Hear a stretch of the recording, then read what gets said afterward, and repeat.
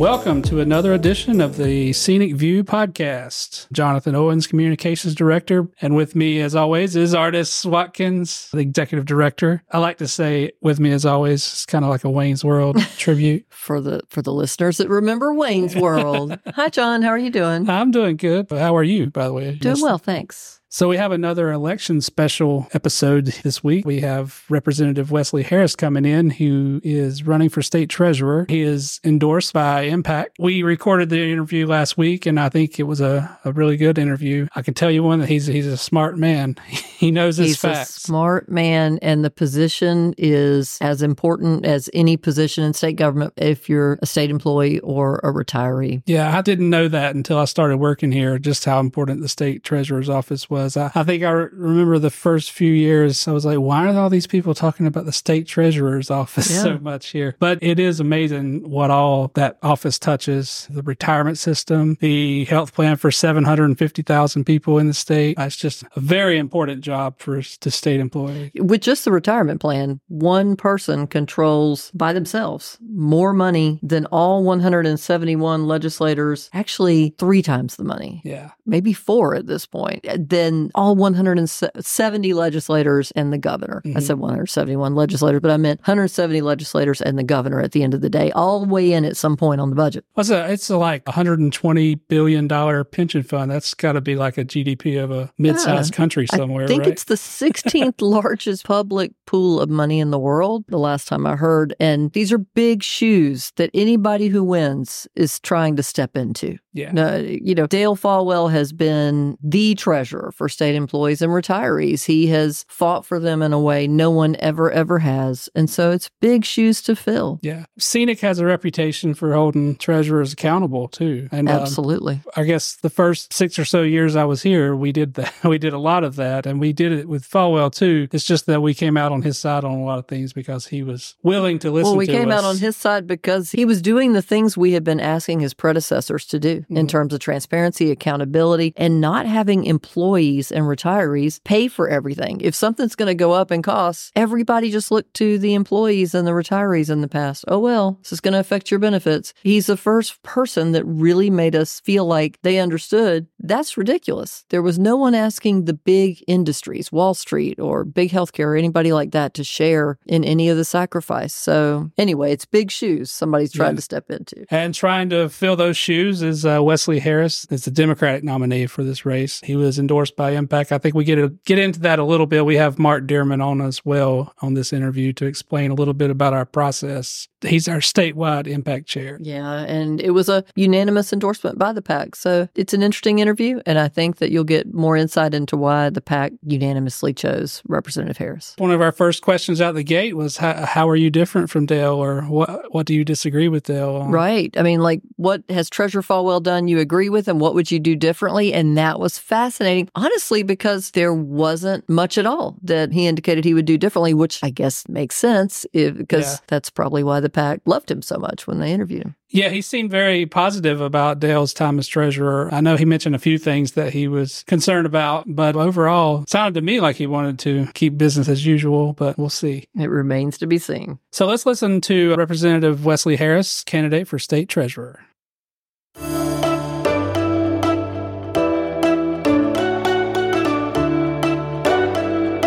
So we're joined by Mark Dearman, who is our state EMPAC chair, and Ardis Watkins, of course. And with us today is Representative Wesley Harris, who is running for state treasurer. Mark, you wanted to talk a little bit about why EMPAC has endorsed Representative Harris? But for anybody who's listening, is interested in public employees, what is EMPAC? EMPAC is the Employees Political Action Committee. We endorse candidates for the legislature, for council of state, and other races. And one of the things that makes EMPAC very unique is that we are nonpartisan. We endorse candidates, not party. We're looking for candidates to support issues important to state employees, retirees, and other working families just like ours. And in 2020, EMPAC was named the second largest PAC in North Carolina. So we're a real player out there. To the Treasury treasurer's race, we typically do interviews for our endorsements. And this year we had 4 of the 5 candidates running for state treasurer that agreed to interview. And we had a chance to interview all 4 of them by Zoom. And we were very impressed with the candidate we endorsed. He had an unanimous endorsement. Representative Harris is a sitting legislator, so he's had a lot of experience in state government. He knows how the state health plan works, how the pension system works, and all these other things that are important to us. He got the unanimous endorsement of the PAC because of his background, and we're looking forward to putting him in the treasurer's office come November. All right.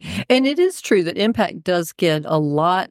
I know that it's very popular when we're at polling places. If you have a card from EMPAC, what people find interesting, even if they're not a public employee, that's a bipartisan card. It's a nonpartisan card. And people from every end of the political spectrum make these decisions together. And people desperately wanted those palm cards. So I think if you're unaffiliated out there, be listening, because EMPAC tends to come up with candidates that just represent North Carolina. That's why your success rate in endorsements, I think, has been so high as a PAC. Yep. Over 80% of our endorsed candidates typically win. And believe it or not, 93% of SEANC members at least voted in 2020, and we're hoping to have at least that many this year. Well, that number, that percentage of the endorsed candidates winning means you're talking to real North Carolina. That's what's happening in this PAC. Members are making those decisions from all over North Carolina. That's your fingers on the pulse. That's great. Okay, so do you want to move on to the tough grilling of our candidate? We're not mean or anything. So Representative Harris, tell us a little bit about yourself and why you're running for treasurer. Yeah, no, first of all, it's great to be with y'all, and thank y'all so much for y'all's support. Like you said, I'm ecstatic to have y'all support because y'all have such a great track record, particularly with the treasurers, because you look at the 2 constituencies of the treasurer, it's teachers and it's state employees. And so get state employees on board, you're on your way. So yeah, bit about my background. Like Mark said, I'm currently serving my 3rd term in the state legislature. I was elected back in 2018 from South Charlotte. So I represent the Ballantyne area of Charlotte, which is right on the edge of Union County and South Carolina. But I'm from rural North Carolina originally. So I was born in Alexander County. My mom was a lifelong public school teacher, so very familiar with the plight of state employees and how things have changed over recent years. My dad was a local banker, and so, as I always say, destined to run for treasurer. Put a banker and a state employee together, and you got the treasurer. The ultimate treasurer candidate. And so everything I am is because of my public education and the fact we had a state government that invested in me and invested in our communities, and ended up going to Carolina for undergrad, majored in economics, and then went down to Clemson, got my PhD in economics with a focus in public finance, which, that kind of shaped my view of why I wanted to study economics, of understanding what role the government has on our lives and what role the government should have on our lives. And so since I've been in the legislature, I've really been one of the key lead Democrats on all finance and economic issues. And so, dealing with the pension plan, dealing with the state health plan, those are a lot of issues that have been coming up. And so I don't think there's any elected Democrat, at least in the state government, that understands the state's finances better than we do. And I've seen how powerful the treasurer's office is and some of the tough decisions we're going to have to be making the next couple of years, and knew we needed someone to be a true advocate for the people of North Carolina and the state employees of North Carolina. So I'm running for state treasurer, and so I'm very excited about what we're going to be able to accomplish, not only this year through the campaign, but once we get into office next year. I want to ask you this, because you are your own man, so nobody's going to compare you forever, but it would not be us if we didn't. Obviously, as a group, the State Employees Association has really loved having Dale Folwell as treasurer. We've loved his focus on the members of the plans of the retirement system and the health plan. What do you think y'all have in common, and how might you differ? Yeah, no, that's a good question. So I think we have in common the idea to really look at what the problems are and what the issues are. Because again, when I talk to Dale, we agree on almost all the problems about everything, and we differ slightly on the solutions to say problems. For instance, like with the pension plan, I think our returns have lagged behind the last couple of years, and we have to boost those up. And I don't think we have to get super aggressive. Like I said, Dale's done a great job of limiting Wall Street management fees, which were super high for the pension plan. And we don't need to change that. And I don't think we need to, rebuild the boat on that or rebuild the wheel. But we just have so much of it sitting in cash. And so I think if we have a bigger focus on investing that, again, I think 13% of our pension funds in cash, and most other pension funds around the state have around 2%. So you're for investing, but you're not necessarily for going back to the more traditional traditional model. Exactly. Because you don't like the index funds do pretty well, and as long as you track the market, but we haven't been tracking the market simply because we just have so much of ours in cash. And so I think if we just put more of that portfolio into the market, we can get better returns. And so it's really been hurtful this last few years when inflation's been so high, because this is the first time we've had significant inflation in about 40 years. And so having that so much of that portion in cash in recent years wasn't as bad of an issue because we kind of lucked out in a way. Because inflation wasn't high, and so you weren't losing that value. But in these last couple of years, when we've had 7-8% inflation, even this year, it's probably still going to be around 4-5% inflation. It's just the opportunity cost of holding it is just changed that calculus a little bit more. And so we got to be receptive of that and do what we can to make sure that we protect the value and make sure we get the returns that we got to get. Gotcha.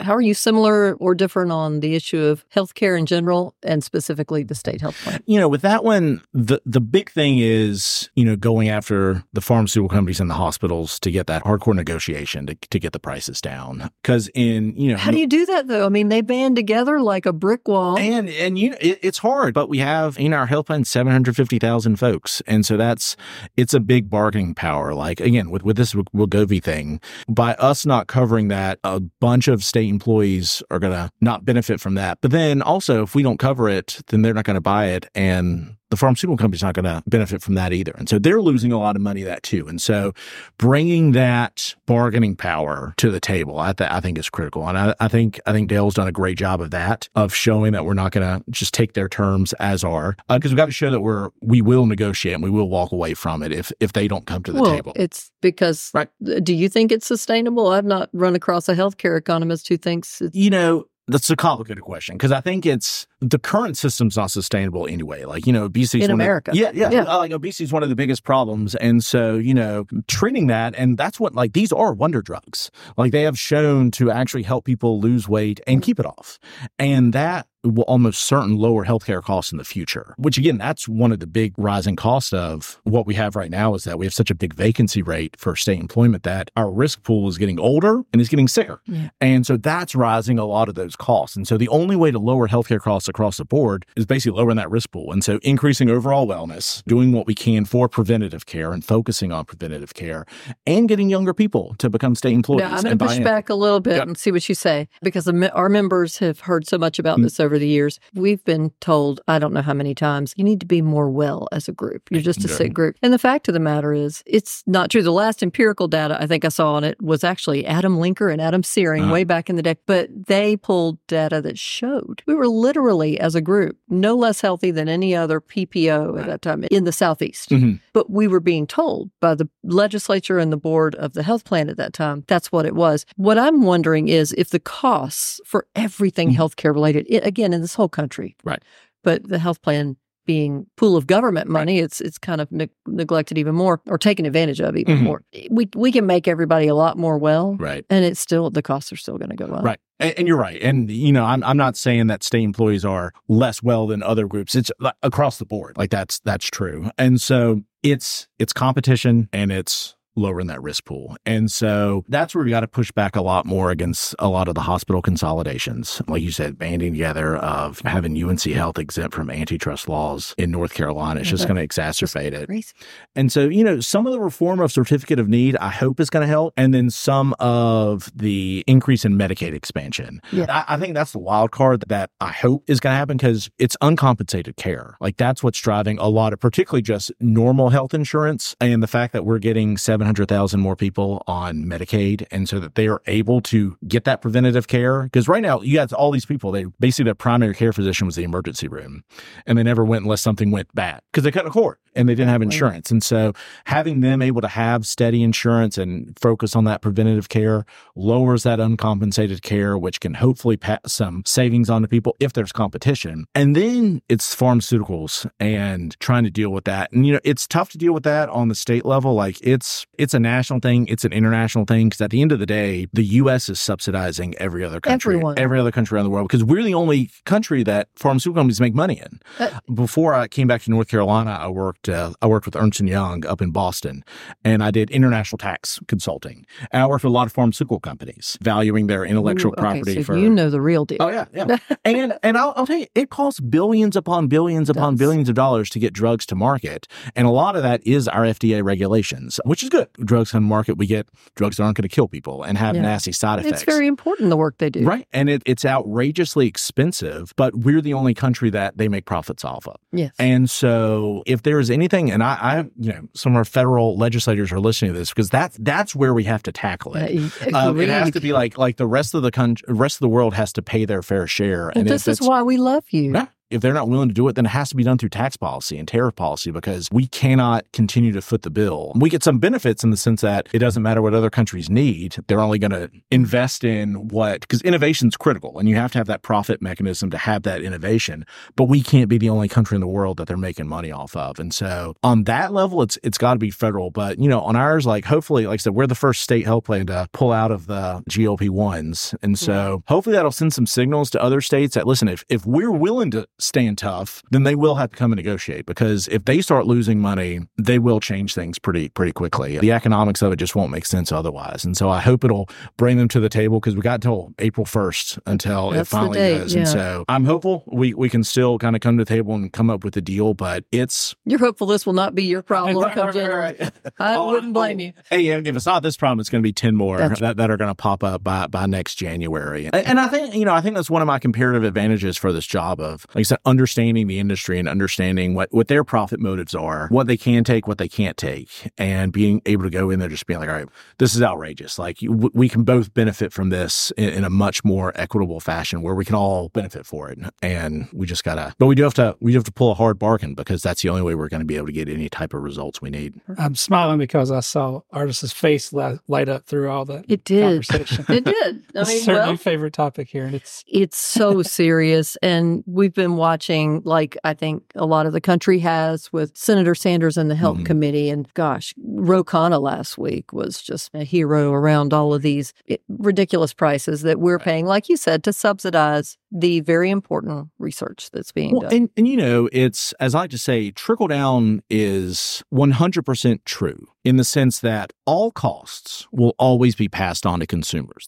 That's what companies are. That's what corporations are. They're pass-through entities. The only way savings gets passed on, which again, that's what we've tried to say with, if we cut taxes, those savings will get passed on. The only way that gets passed on is if there's competition. And there are just too many sectors in our economy now that are just absent of competition. And that's got to be the critical piece. Like, if we want capitalism to survive, we want our economy to survive, then it's got to be competition. We got to be fostering competition in any avenue that we can, including in healthcare, because that's the only mechanism. It's either that, or you're going to have excessive government regulation dictating what prices are going to be. And that never works out well. Well, no, now the government's regulating that we can't even bargain with folks. Right. And like that's protecting them. We've allowed this corporate consolidation. So we basically just get monopoly power. And so then you have monopolies versus government and trying to decide what the prices are. And that takes away the whole price mechanism, which is what drives innovation, drives everything. So we got to bring that back. But to do that, you have to have that level of competition. So we got to push back hard against so much of this corporate consolidation in the healthcare industry so that we have that level of competition. So as we look forward of kind of long-reaching policy on the state level, and again, that's mostly something that needs to be done on the federal level,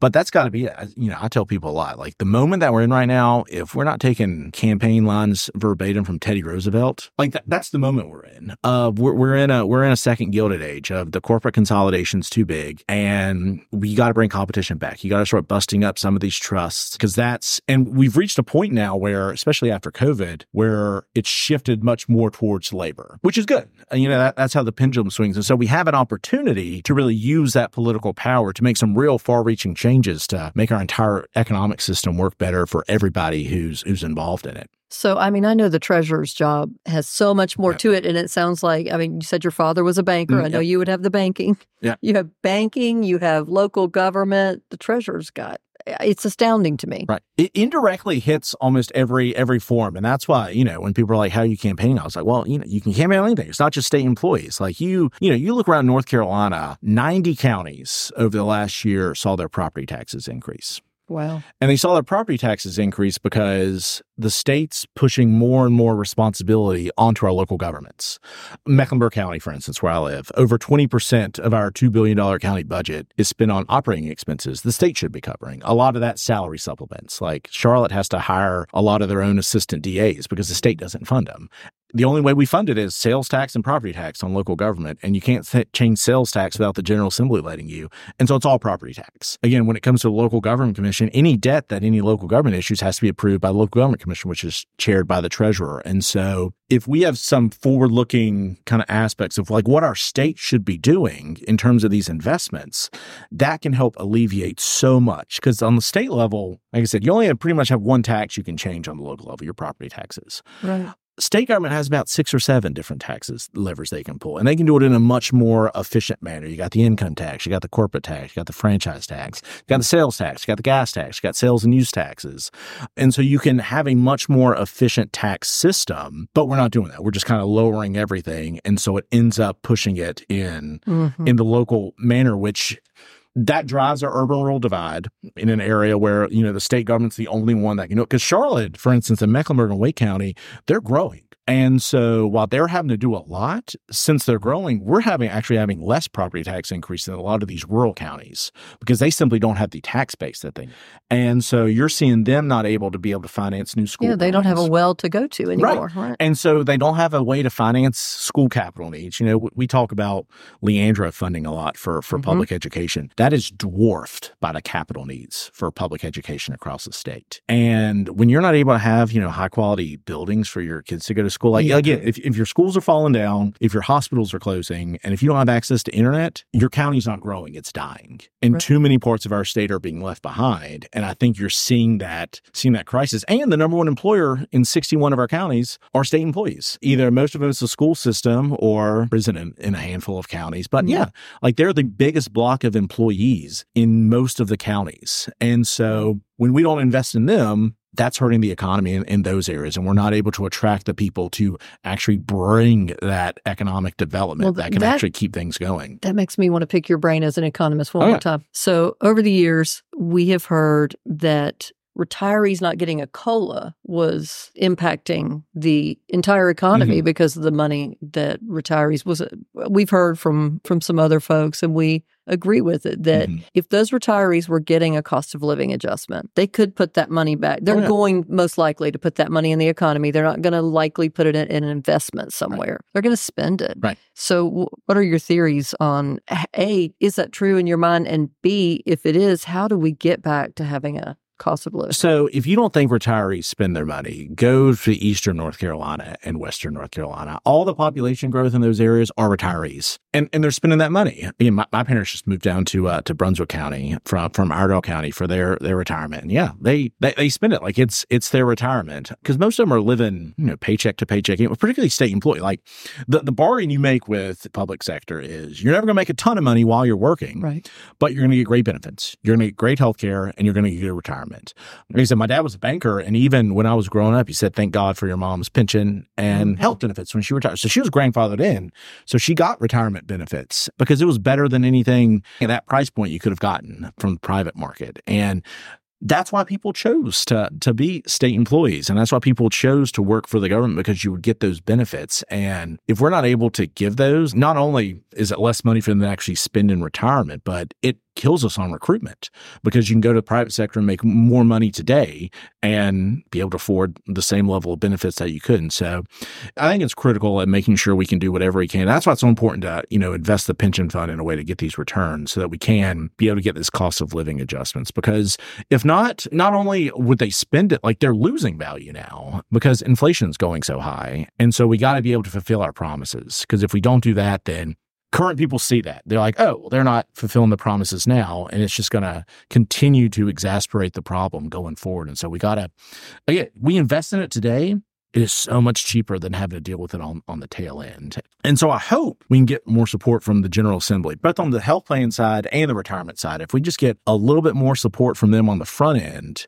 it can pay so much dividends going forward, because again, we can focus more on that preventative care. Do you think your relationships there would help you? I think so, because, you know, I got pretty well respected on both sides. And what I always loved about public finance is it's a math problem. And a lot of the politics goes out the door when it's a math problem. Like, you know, in finance last couple times, I mean, we get a little, you know, heated over some of the tax cut policy just because philosophical differences of what the government should or shouldn't do. But at the end of the day, like, you can't argue over the math. The math is what the math is. And so you can bring people together over that, because particularly a lot of these rural counties, they know they're being left behind. They know they need these level of investments. And so if we're smarter about how we finance these things, then we can not only all benefit for it, but we can actually see taxes even lower on a greater scale, because you can see those property taxes start to lower. I'm an English major, but I'm going to tell you that makes sense. Yeah. I mean, it's just logic. Yeah. Well, you know, like I said, particularly for like the lower income folk, most people in North Carolina actually don't end up paying income tax. Like, we have a very high standard deduction, which is great.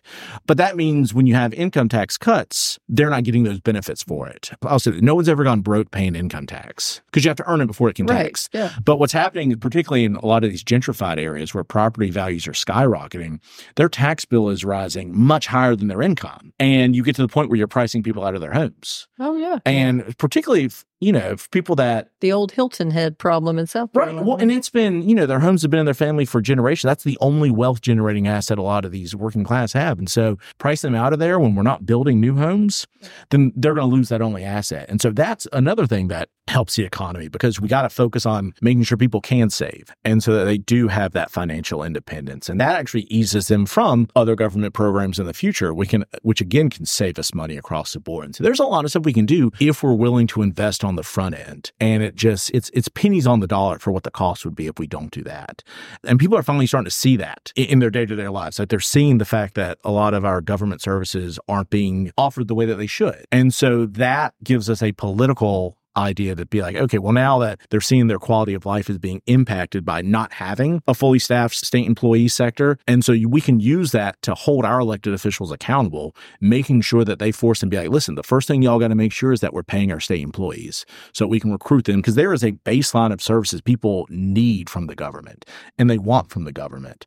And when those aren't being provided, that's when we have the opportunity to be like, listen, this is what happens when you don't invest in our people. And so we can use that to kind of drive what I hope is going to happen in the next legislative session, when we get really serious about making sure that we can start solving this hiring crisis. 100%. Is there anything else you would want people to know before they go to the ballot box? I think we're going to be facing some tough challenges in the next couple of years, and we need folks that have a long-term view about what it means for having a government that works for everybody. Like I said, I'm the only candidate for this race who's lived in rural North Carolina, suburban North Carolina, and urban North Carolina, and so I know how important it is. And you know, you look at the political polarization around the country; it's an urban divide issue. It's urban versus rural, and North Carolina is the only state in the country that matches those demographics like the rest of the country. And so if you want to fix the politics in America, if you want to fix our economy, like, North Carolina is the test case. Like, we can figure it out here. And if we can come together,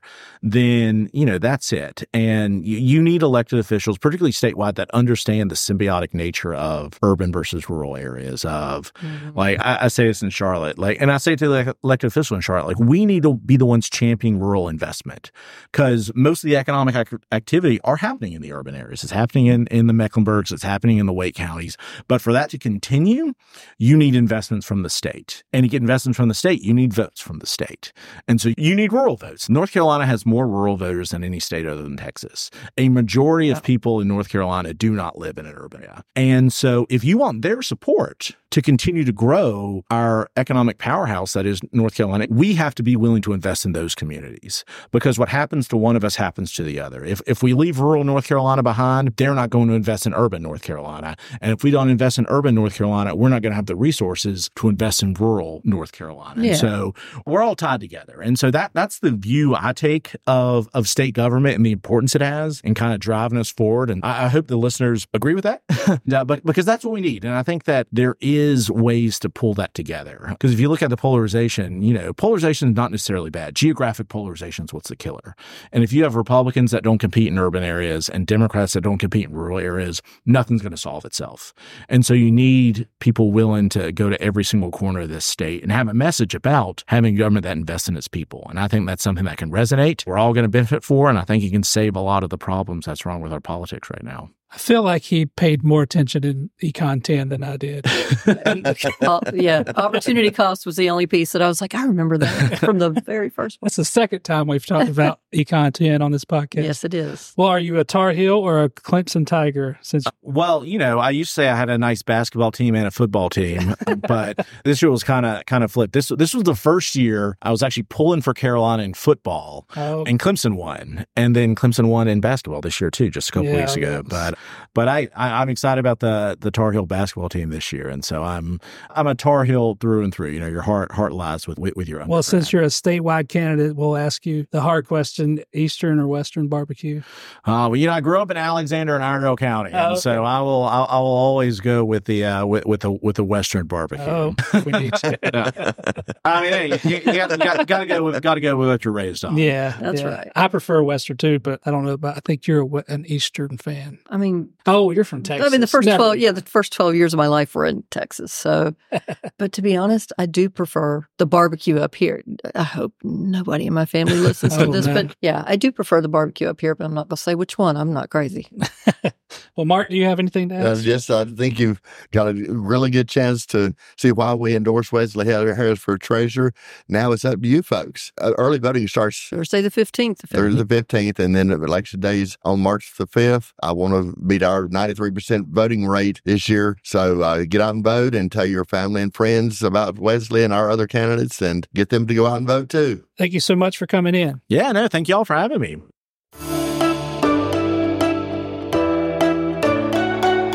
All right. Well, that was a great interview. Thanks for listening. And just remember that the primary election is coming up. Early voting starts February 15th and runs through March 2nd. The primary election day is March 5th. You need to be registered as a party or an unaffiliated to vote in that race. So please get out to vote and to make your voices heard.